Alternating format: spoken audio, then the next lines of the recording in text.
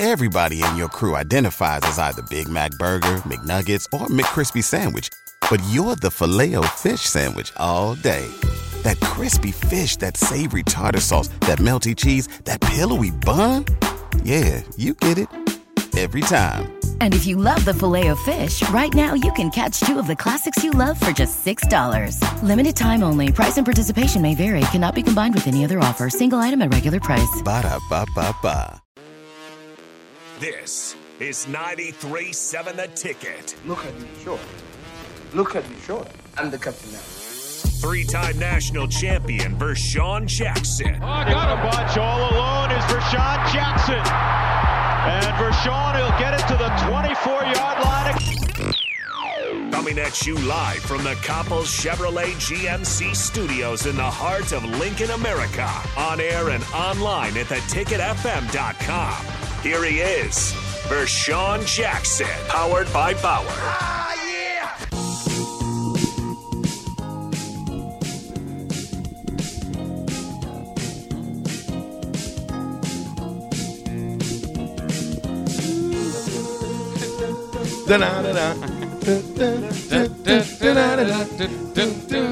Part-time lover.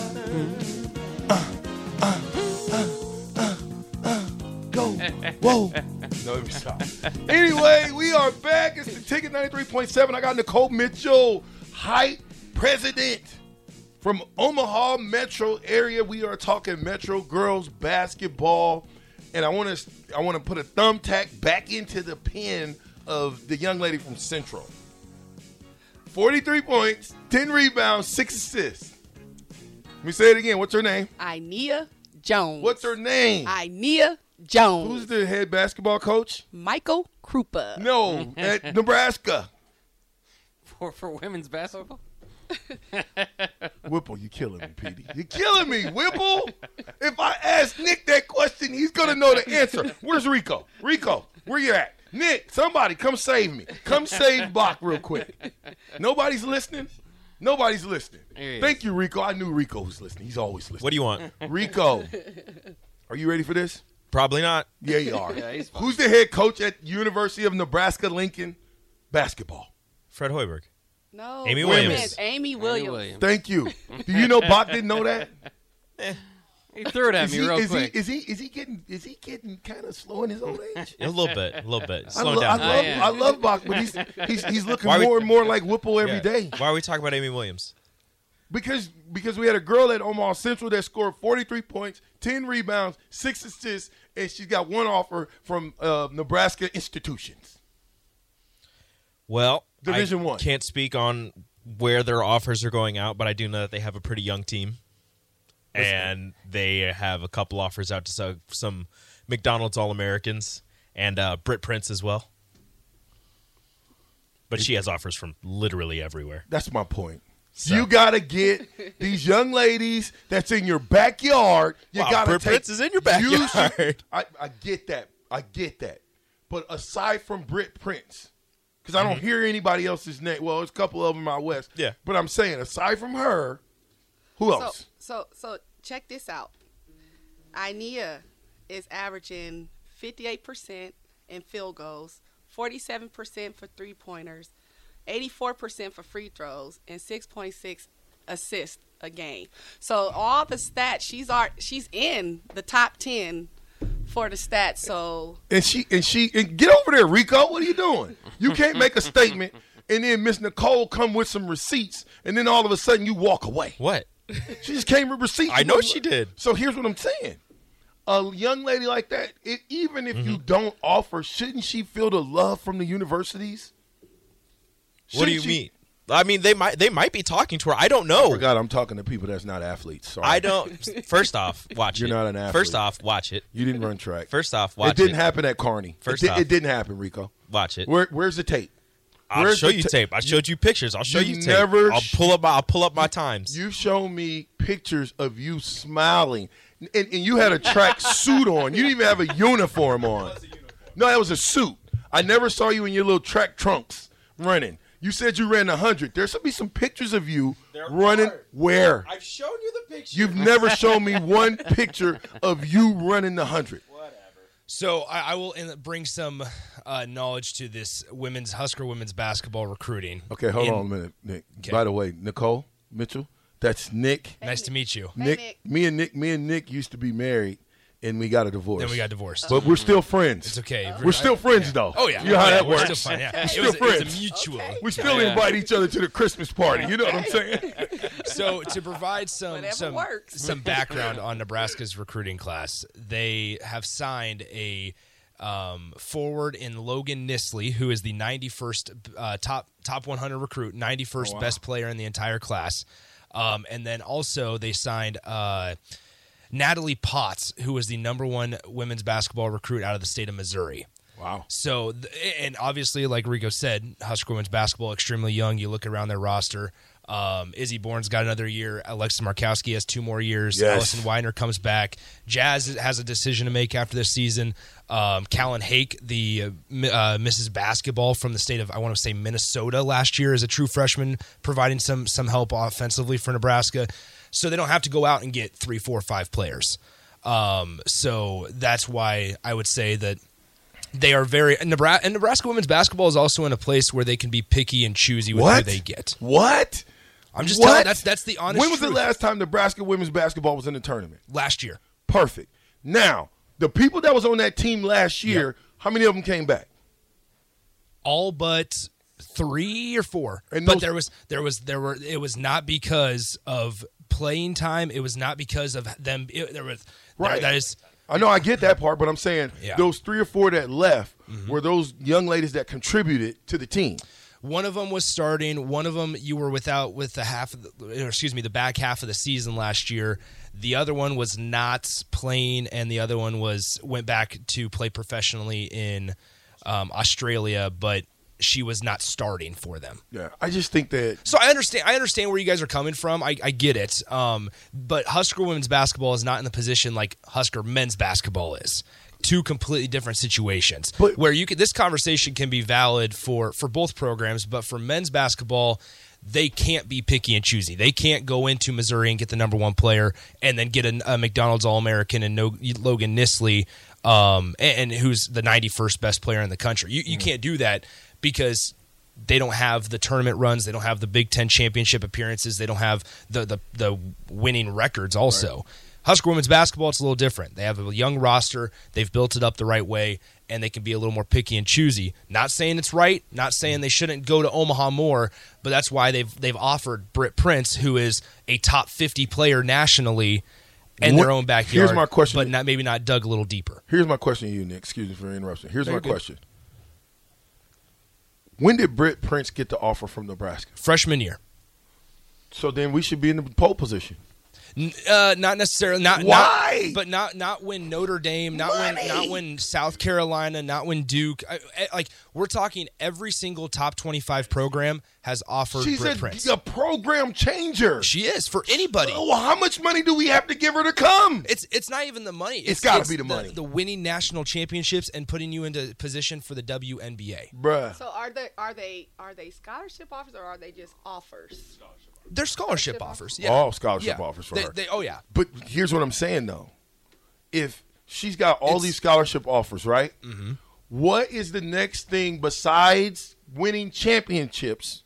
Because only one team is going to win a championship. You're right. Right? Yeah. And I get it. You want to go to a team that's going to compete for championships, or do you want to stay in state and build a team to get back to maybe competing in championships? I understand where it's the same conversation as football, though. Yeah. It's the same exact conversation. Nebraska can have, and Omaha West Side, we saw Christian Jones, a 2025 guy from Omaha West Side, just got an offer from USC today. And they're this staff has done a job. I mean, Nebraska's already offered Christian Jones, so they were in there before USC and all that with this new staff.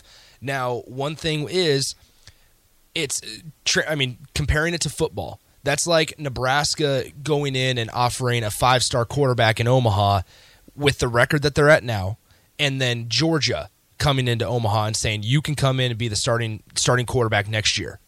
And we're going to be in a national championship appearance. There's going to be a chance.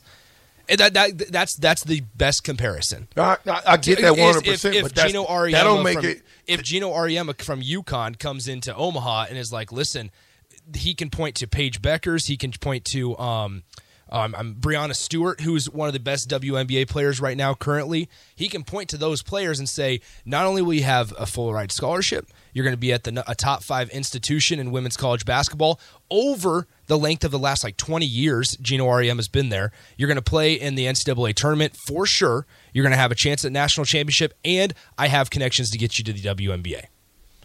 That's hard to compete with. That takes time. That takes sustainability. That takes success over a span of 15, 20 years. Do you think that Britt is looking at the roster and say, well, where anybody from us, from Omaha?